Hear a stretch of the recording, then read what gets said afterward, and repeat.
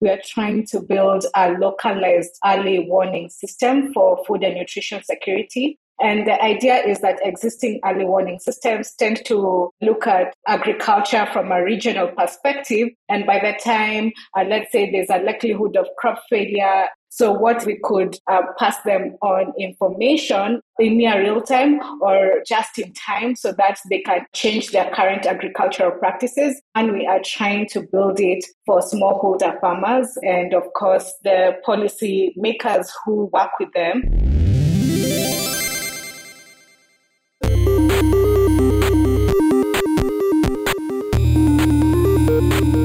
Hello friends, Jared here to tell you about Changelog++, our membership program for those of you who want to directly support our work. Your Plus Plus membership gets you closer to the metal with extended episodes, makes the ads disappear, and takes our audio to the next level with higher bitrate MP3s. You can join today at changelog.com/++.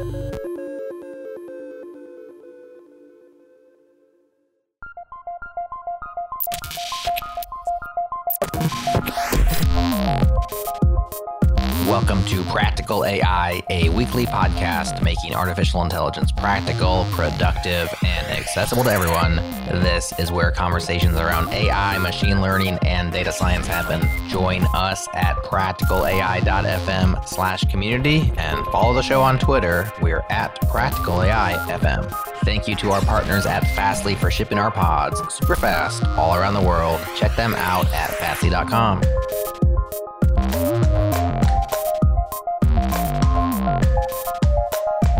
Welcome to another episode of Practical AI. This is Daniel Whitenack. I am a data scientist with SIL International, and I'm joined as always by my co-host, Chris Benson, who is a tech strategist at Lockheed Martin. How you doing, Chris? Doing very well today, Daniel. How are you? Doing great, because we have a really exciting follow-up show. We've been doing these sort of spotlight shows on AI in Africa, and we've been really pleased to partner with the Open for Good Alliance and Fair Forward, the Makerere AI Lab, and IDRC on these shows. And it's just been really great to feature some of the amazing AI work going on in Africa.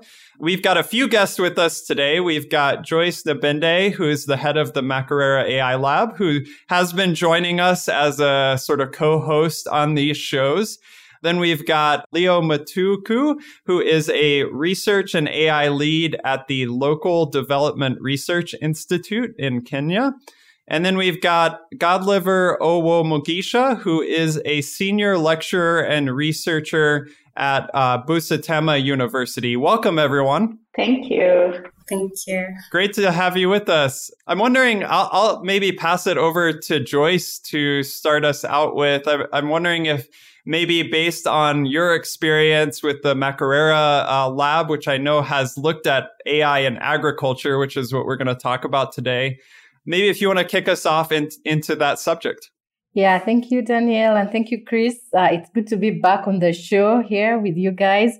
And I'm very excited as well that we have Leo and Godliver on the show today. And I believe it's going to be a very interesting discussion that we're going to have today. Yeah, so as you mentioned, the Makerere AI Lab has been doing work in AI for agriculture. It's like our strongest research work that has been going on in the lab. And I feel excited that we're going to hear particularly about AI and agriculture from, first of all, Godliver, who has, done her PhD in AI for agriculture and the experience that she has and the thoughts that she has about the topic, but also from Leo as well, who has done a lot of research in AI for agriculture. So maybe just to start, I will start with Godliver. So Godliver, you're welcome to the show once again. Thank you very much, Dr. Joyce, and everyone who is on the talk today. All right, thank you. So maybe my first question to you, Godliver, is can you really just give us a general introduction to AI in agriculture? And, specifically for the African context, I believe that the African context is a unique one. Why? Because we have the highest percentage of smallholder farmers in agriculture and people depending on agriculture for their livelihoods. So what is it about AI in agriculture that you think it's very, important for the African context? context? Thank you very much once again. Yes, artificial intelligence in agriculture, specifically in Africa, is really an interesting part. When I started doing my research, I could not imagine how many challenges we have here, also especially when it came to applying some of these applications that we've developed and scaling down to regions or talking to different stakeholders. So you realize that there are challenges that you never even imagined to see when you hear a smallholder farmer or talking about things that you imagine maybe you could implement or you could have reached to them. So to me, I think our challenges are very unique. Understanding the challenges that are affecting our smallholder farmers locally will give us the best systems that we need here in Africa. Yeah, thanks, Godliver. Maybe to Leo. Well, just thinking about what Godliver is mentioning about the unique challenges that we have in the African context. So maybe can you briefly talk about these, but also looking at the broader context of AI in agriculture, particularly for Africa? Thanks, Joyce, for the introduction. When I think about why AI plays a unique role, and especially in agriculture and in the sub-Saharan context, one thing I want to point out is the issue of climate change. So when we look at the continent, we are being affected by climate change. And as you mentioned, a majority of the agricultural practices are by smallholder farmers. And traditionally, smallholder farmers have been relying on intuition and experience to, farm and to take themselves through the planting cycle. However, when you start thinking about climate change and the need to move towards climate smart agriculture, I think AI provides opportunities to help smallholder farmers cope with these effects of climate change, where rain-fed agriculture is no longer very reliable as it was in the past. And then again, granted that smallholder farmers are majority of the agricultural producers in our context, they tend to mainly farm for subsistence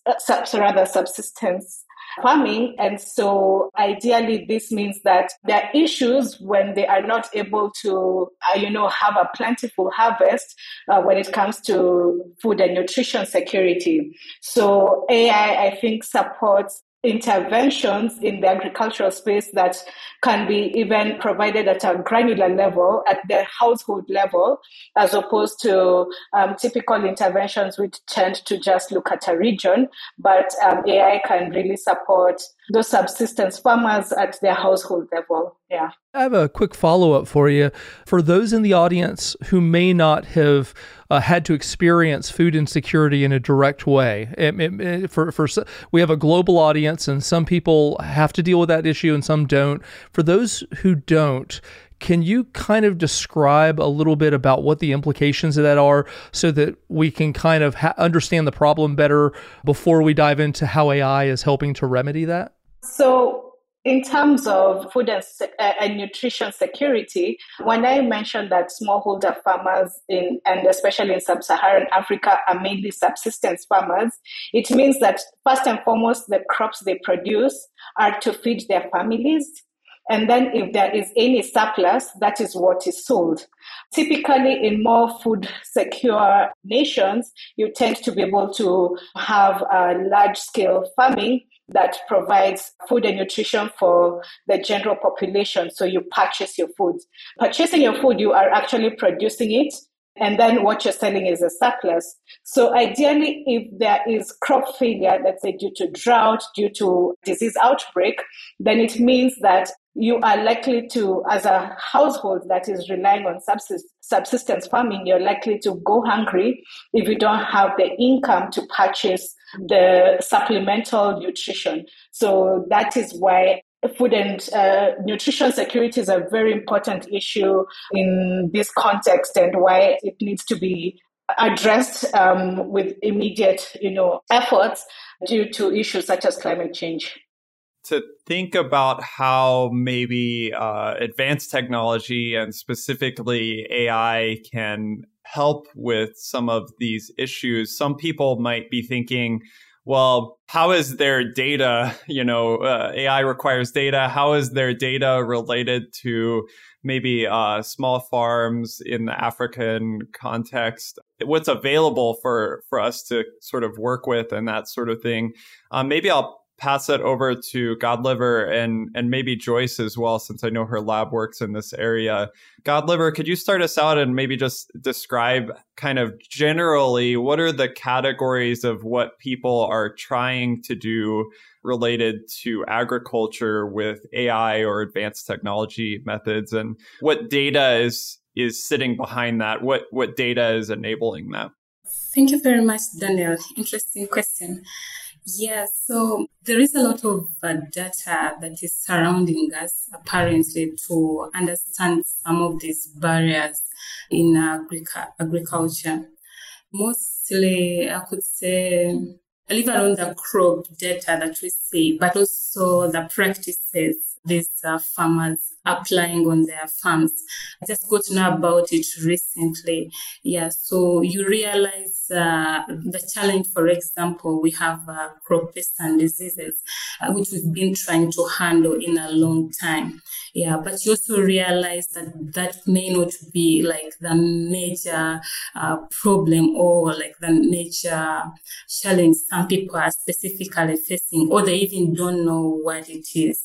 Yes, so I don't know, talking about more data, it's I think it's going to move from what we see in the gardens, but also how these farmers try to relate all the practices they use and where they get resources and which type of resources they get. Maybe that is the farm materials and all that. So if we are to really to intervene in there to understand why we have these many problems in agriculture, I think we have to go back to understand maybe the data sources. Yeah, I think Joyce can add on more here. She's been experienced more in data acquisition and all that. Yeah, thank you. Yeah, thanks, Godliver. I think that you raise very important issues around data. Also, just thinking about what Leo mentioned earlier, that the farmers have the knowledge, they have this information, but maybe it's not captured well. Like, when is it going to rain? When am I going to harvest? I think that I always think about that, like that's indigenous knowledge that the farmers know and have. And it would be very good to capture that in a systematic way, that can be incorporated with other data sources that are openly out there that can help the farmers. But also, Godliver, you hinted on the crop pests and diseases. I know that the work that we've been doing has really been around, capturing image data for crop pests and diseases and helping to providing the potential for building AI models. But there are also other, data sources. Some might be that the farmers don't have access to them, but some that they might have. So for example, if we're looking at the farmers, what is important to them is my soil. Do I have good soil? So information or data around, their soil health monitoring data. That's something that's very important for them. There's also satellite imagery data, although as a smallholder farmer, I might not have access to the data, but I might have access maybe to the output of the data, depending on how advanced the people who are building the technologies can be able to build out the applications that the farmers may have access to. But that's also data that's available that can be used by the farmers in building out AI applications for health. Maybe moving forward to Leo. So Leo, in your experience, what data sets do we have, especially in the African context? Because I think this is a unique context that if you were to build an AI application in our context, that means that you probably have to collect the data yourself, right? That if you were to pull a data set out there, that might not work for us in our context. So what is your thoughts, generally around the data and using this data for building applications in our context? Thanks so much, Joyce. I agree with you and Godliver on the data sources that you've mentioned that might be available in terms of supporting the building of technologies to support agriculture.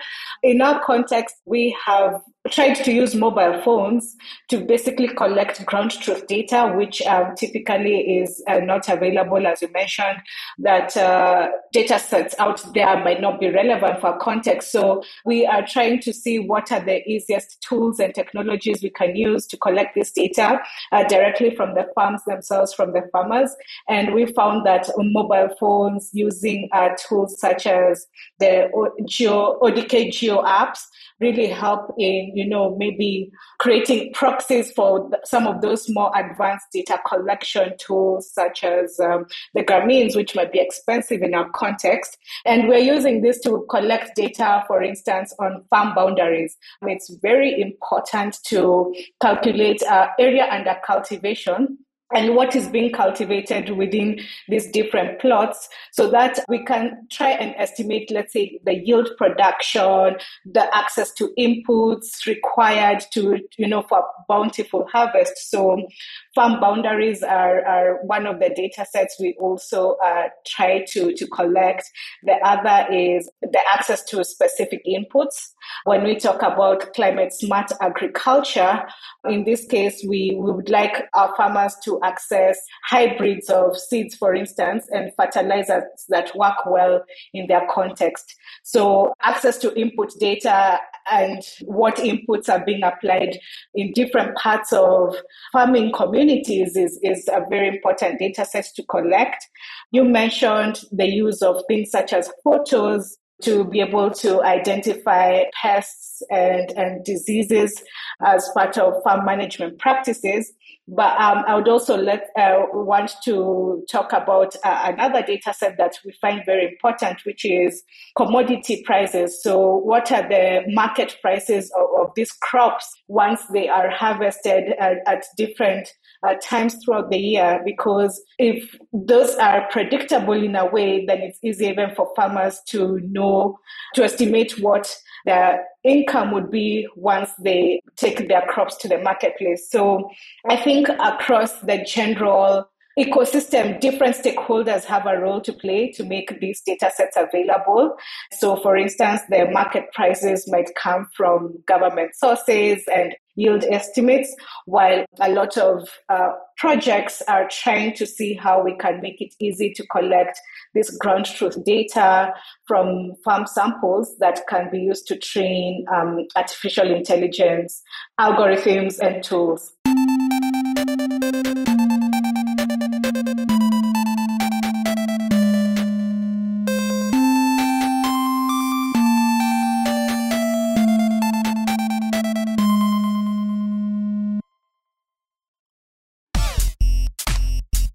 JS Party is a weekly celebration of JavaScript and the web, so fun is at the heart of every episode. We play games like Front End Feud.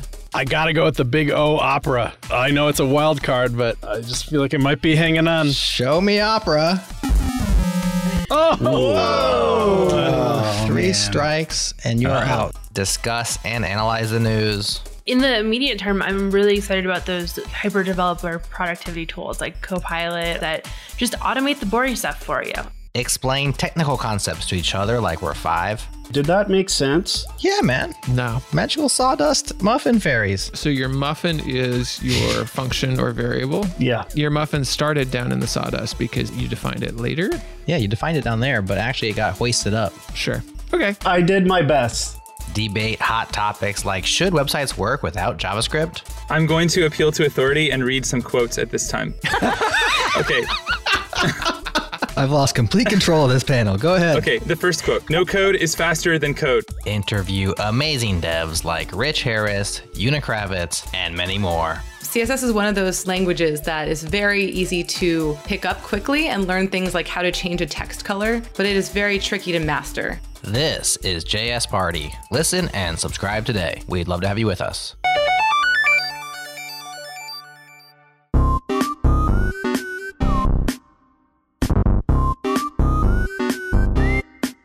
Okay, so as we move forward here, I'm fascinated by this discussion about the data side of things, because that's really in the practicalities of this. And I want to follow up with you, Leo. You were just discussing about the various data sets. And as I explore the LDRI website, I was learning about this African Open Data Network, particularly struck by this kind of line about unless the right people have the right data in the right forms to help them make the right decisions, our development goals will remain unattainable. So I'm wondering maybe if you could kick off maybe a little bit of a discussion about why open data and sort of networking and community is important as it relates to working in this area. And then Joyce and Godliver, if you have any follow-ups on that, would love to hear them as well. So when I think about open data, it is in a way democratizing access to data. And this means that if some investments are put in place to collect this data, it's still beneficial to a wider group of people than just those who collected the data.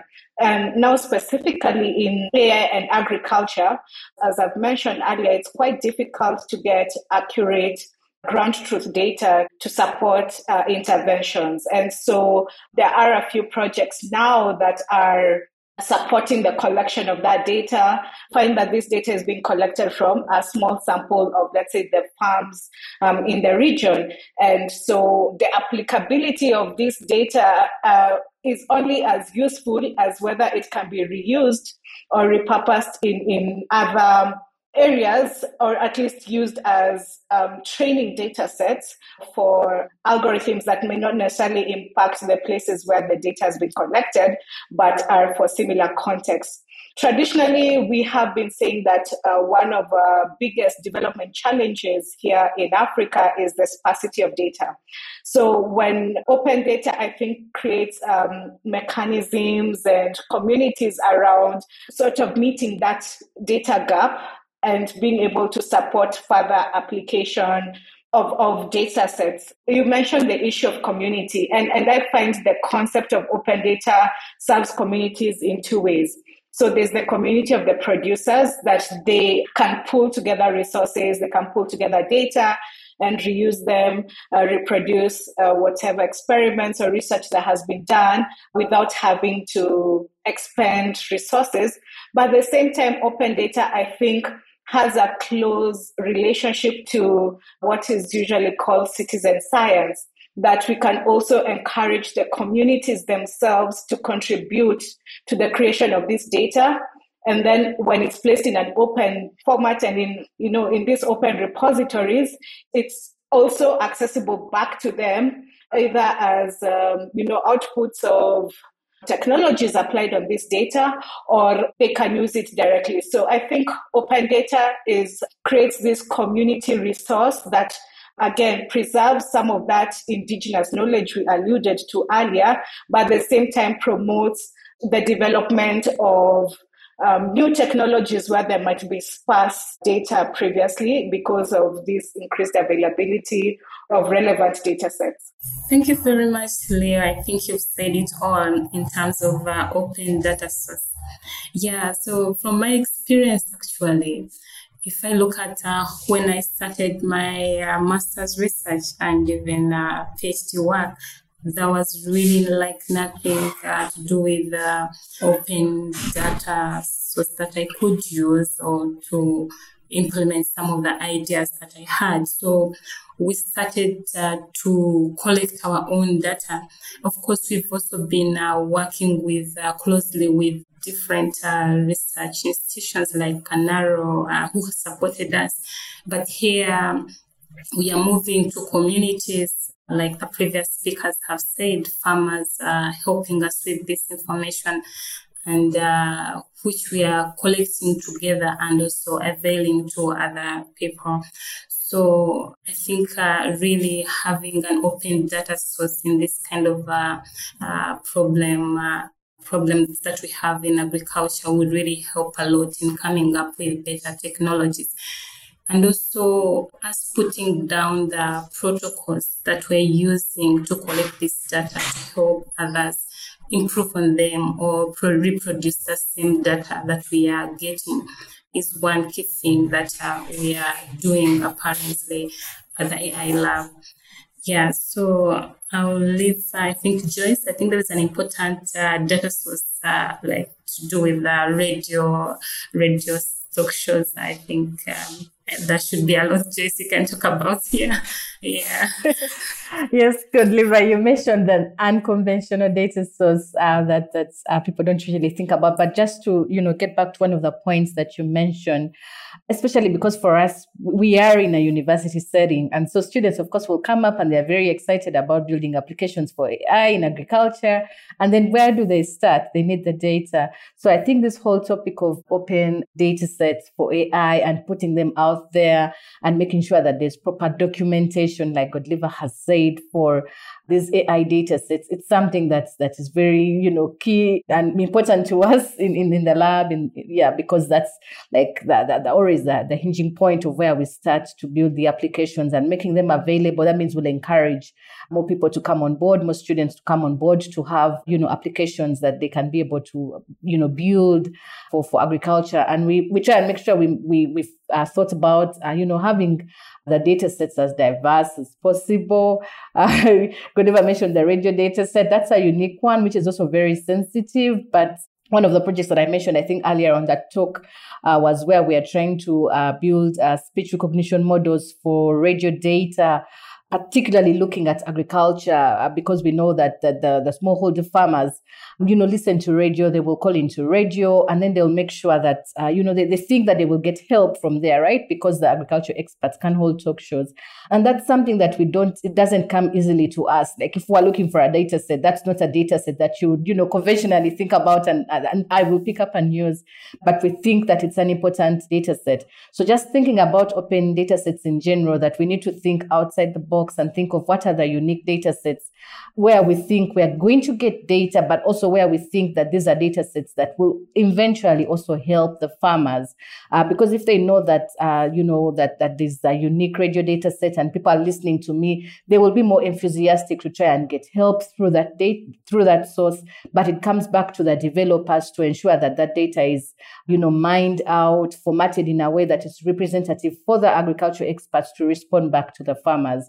So it's kind of like a two-way that we think about the open data sets, but we also think about the farmers from which we are collecting the data, the farmers for which we are building the AI models for, again. Yeah. I got a quick follow-up. It's one that's been developing over the course of the episode in my mind. If I go back and to my question early on that to Leo about defining kind of food insecurity, and I think that was a really useful explanation for me. I think, and it made me realize how fortunate I am that I'm not living in a situation where food security is one of my primary motivators, and it might be that way for many people in our audience, and it's really gotten me thinking about the challenges that subsistence farmers are facing that I'm probably not thinking about on a day-to-day basis in North America.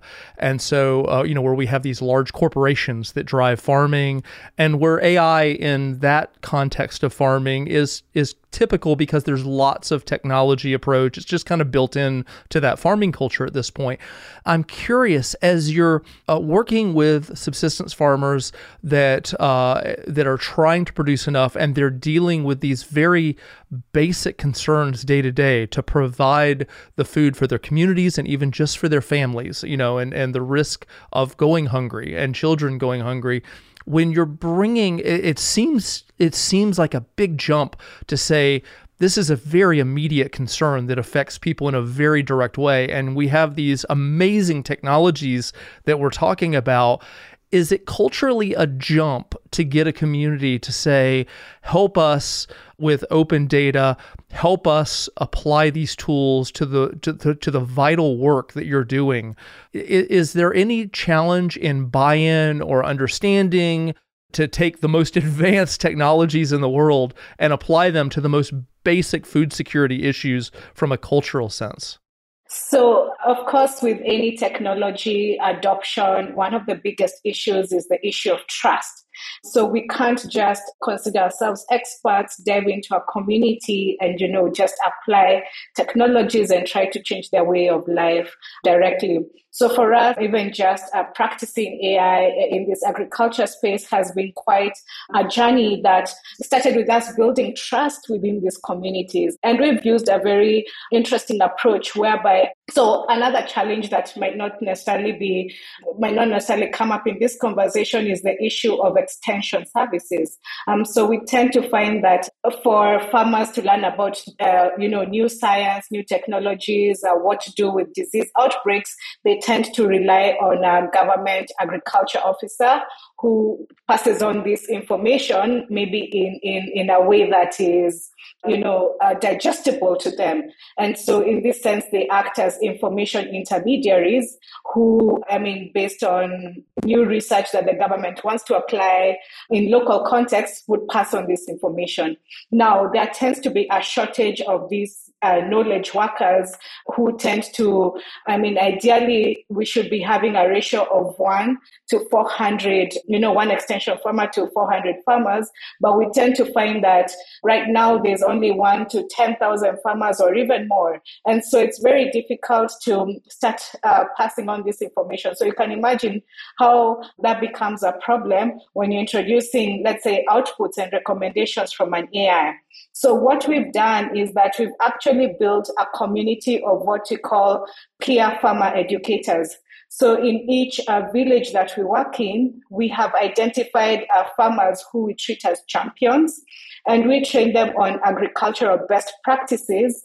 And then they tend to use, it's almost like a training of trainers. Then they go and train on their fellow farmers on, let's say, these new approaches and these new agricultural practices that might improve their harvest. So you see, by working with trusted members of the community, even as we start introducing outputs from an AI, or if we need their support in collecting data, we have already established trust because we are working with community representatives. And, we're not just, again, passing information top down. We also get to spend time with them and understand what their challenges are when it comes to, what's going on in the community and what approaches to best use to get the community to adopt new practices. Now, that's just one side of things. The other very important stakeholder when it comes to agriculture is the government itself.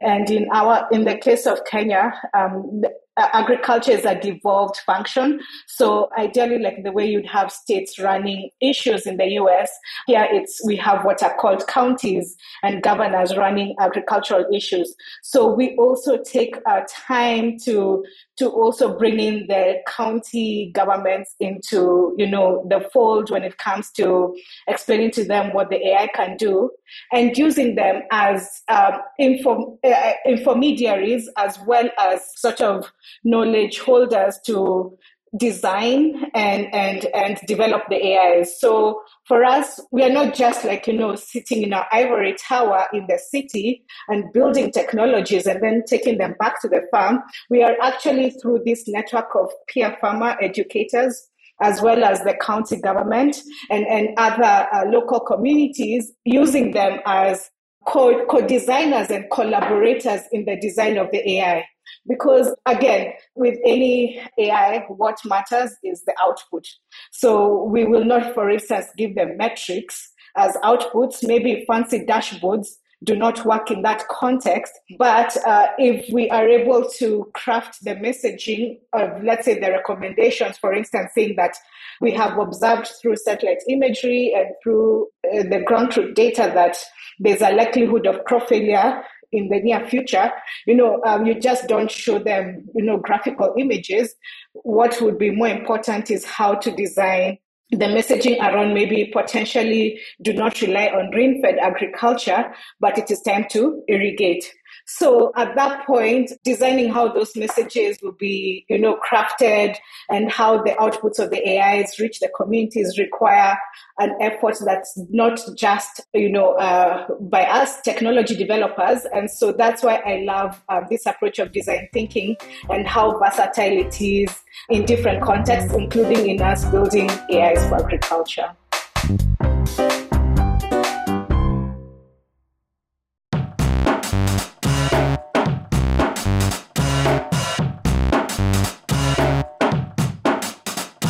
We've talked a lot about sort of generally AI in agriculture, the data involved in AI in agriculture. I'm really interested in some of the sort of success stories or challenges you all are currently tackling. So maybe I'll pass it over to Godliver and the others can join in afterwards. But Godliver, I'd love to hear about some of your own work in particular. I've seen some of your published work around detecting diseases in plants and using spectral data and even, diagnosing bacterial wilt and other things. So I'm wondering, could you give us a sort of highlight of a couple of the projects that you've worked on and what the challenges were and the results were?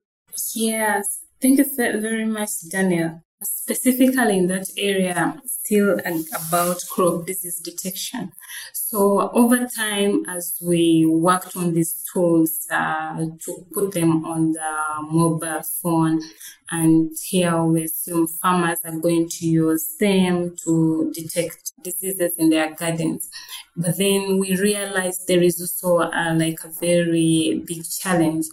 Usually, if you look at some of these diseases, they will come out visually when the status or the stage is very late or close to harvesting the garden.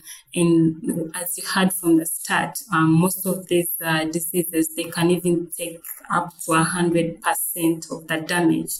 If you look at the cassava crops or these root tuber crops. So we said, instead of waiting onto these visual features, which we can see with our eyes, which you can see through the mobile phone, think about other technologies that will help us to detect these diseases at a very early stage. And that's how spectrometry came in place. This is more to do with using light, like as you see in a layman's language, like how you go to an X-ray system and they scan through your body. So the same way we are scanning through these crops. So we are able to read information which we can't visually see with our eyes. And our first experiments actually were able to detect that you can see the disease at least 6 weeks once the plant has been infected. Yeah, so some of the challenges we had is some of these technologies are very expensive. So if you talk about taking back to a smallholder farmer, this technology is over thousands of dollars. So no one can use it here. Even interpreting it is difficult. So our challenge here and our task here is to come up with low-cost technologies that we think should be understandable by these people we are developing the products, the farmers. Okay. Yeah, so that's the stage where we are, and we've had a few prototypes and which we are building on again. And that relates to other different crops. So we started with cassava, and now we are moving to all different crops. And so that's what I can say about the spectrometry technology, which is very, very promising, apparently. Yeah, Godliver, you mentioned, I think, a very important point there that with spectrometry, we look at the diseases before they manifest, right? Many of the applications that are out there focus on image data when the diseases are already on the leaves, but you try to do the early prediction. I think that's very paramount research work, such that then we don't wait for the damage, because once the disease is manifested, they spread really quickly, and for a smallholder farmer, that's such a big problem for them as well. I'll also probably just highlight one topic, one research area, also to allude to what Leo said, that the issue of having what we call them the experts, agriculture experts in Uganda, that the ones that try and reach out to extension farmers, or that try and reach out to the individual farmers to help. So if a farmer has a problem, they will go to an extension farmer to have the extension farmer maybe come to their garden, look and see if there's a problem or not, and provide a solution. But the ratio, as Leo pointed out, is usually very big, that one farmer cannot attend to all. One expert cannot attend to all the farmers. And I think in one of the first episodes, we had Mutembesa here talking about an application, a mobile application that we have built in the lab called AdServe, where we have, tried to provide this connection between the farmers and the experts, such that the agriculture experts can easily be able to reach out to more farmers.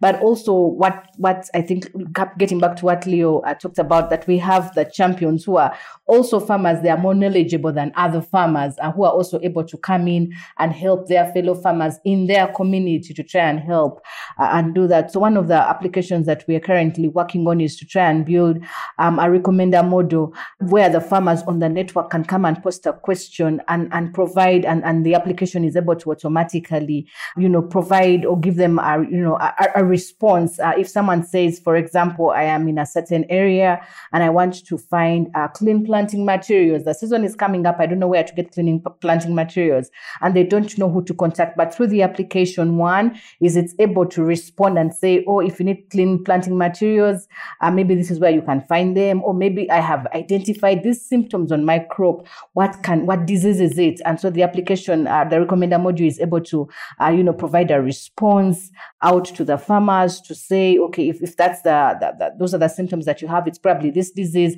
But also that those are the things that can easily be flagged out to the agriculture experts. But I like also the peer-to-peer learning, that when we have that form of that network, then when the expert is not available, that we can have another farmer who's also knowledgeable, who can quickly respond and come back to the agriculture and come back to the smallholder farmers and provide a solution for them.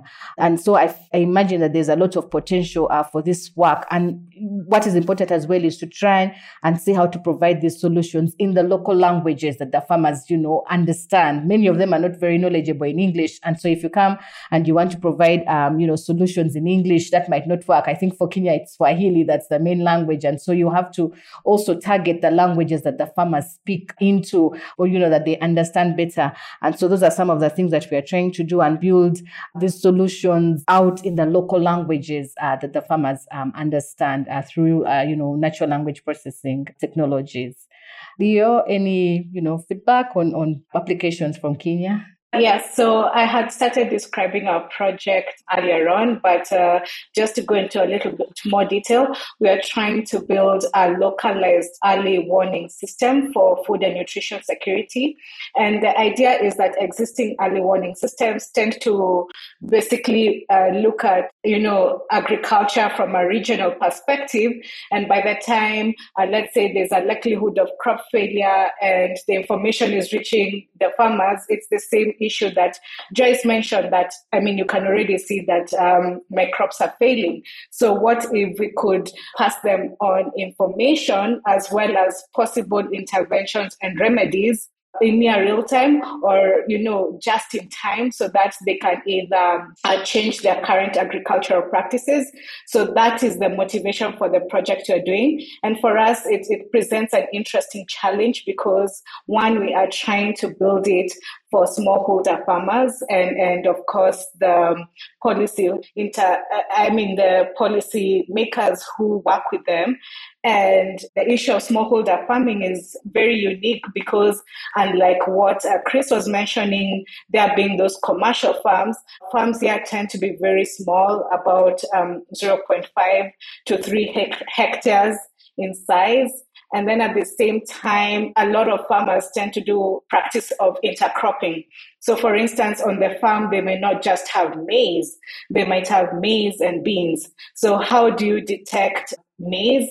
How do you detect beans? And how do you detect whether they're getting the right amount of, moisture, whether they are likely to maybe dry out, or you need to apply fertilizer, apply different inputs to prop up the yield. So we are trying to collect ground truth data with tools that are very locally available to farmers and to their representatives on the ground. So using mobile phones, using the typical camera on a mobile phone.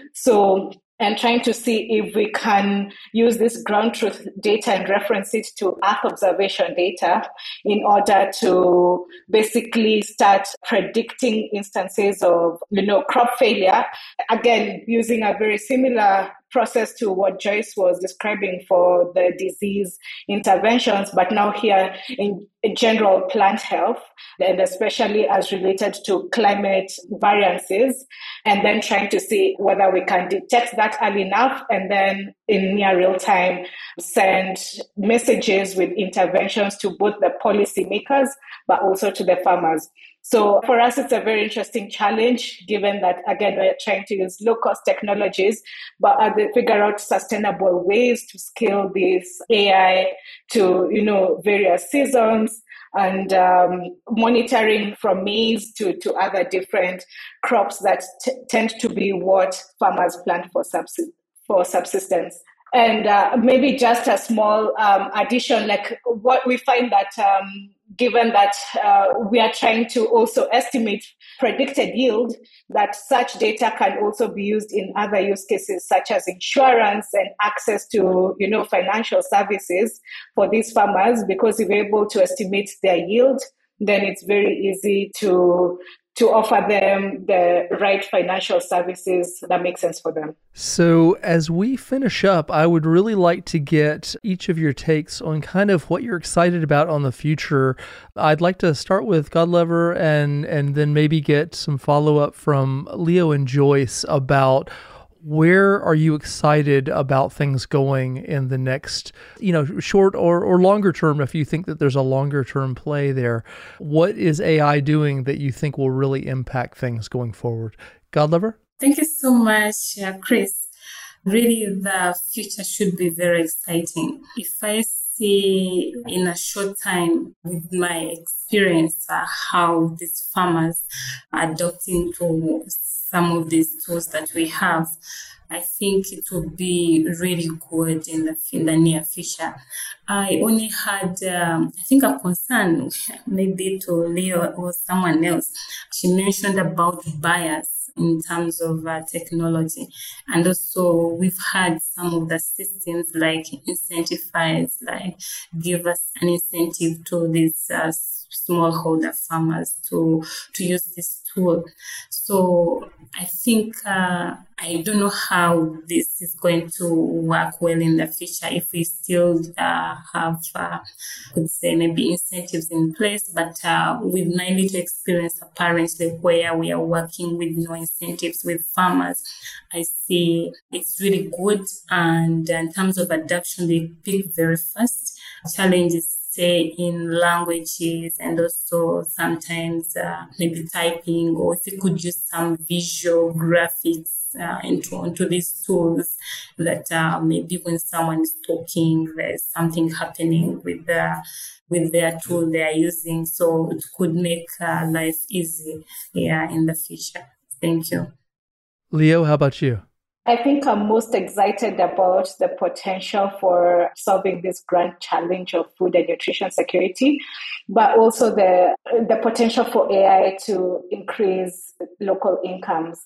I think when there's predictability in the production process, and then from when you plant a seed to when you get a return on your harvest, then it's very easy to create plans around your farm and also uplift your livelihood. So for me, that is very exciting. But also, I think just the ability to bring more people into the fold, hopefully, given that there's, more data available, then issues such as, marginalized communities or, increasing engendered approaches, so where women are considered also and are brought into the fold, where communities have agency of, how they live and self-determination. I think those for me are really exciting things about AI, and especially AI that is locally designed, developed, and built, because hopefully they understand the context, the nuances, and acknowledge the biases that exist. Thank you. And Joyce, you have the final word. What's the future like for you?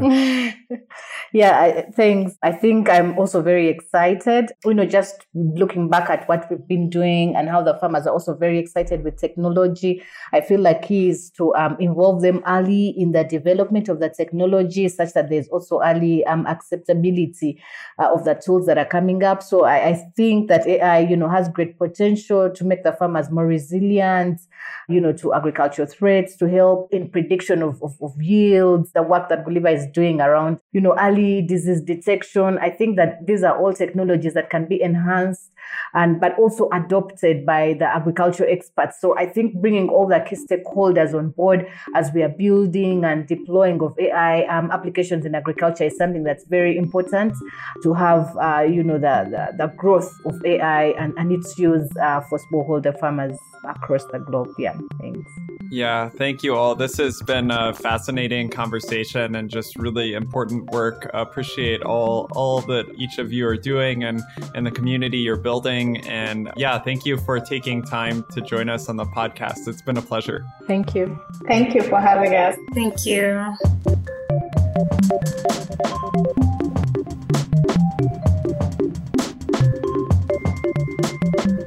All right, that is Practical AI for this week.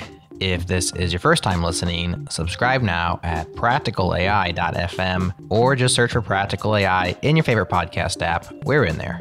And if you're a longtime listener, please do share the show with your friends. It is the best way you can help Practical AI succeed. Thanks again to Fastly for shipping our shows super fast all around the world, to Breakmaster Cylinder for the beats, and to you for listening. We appreciate you. That's all for this week. We'll talk to you again next time.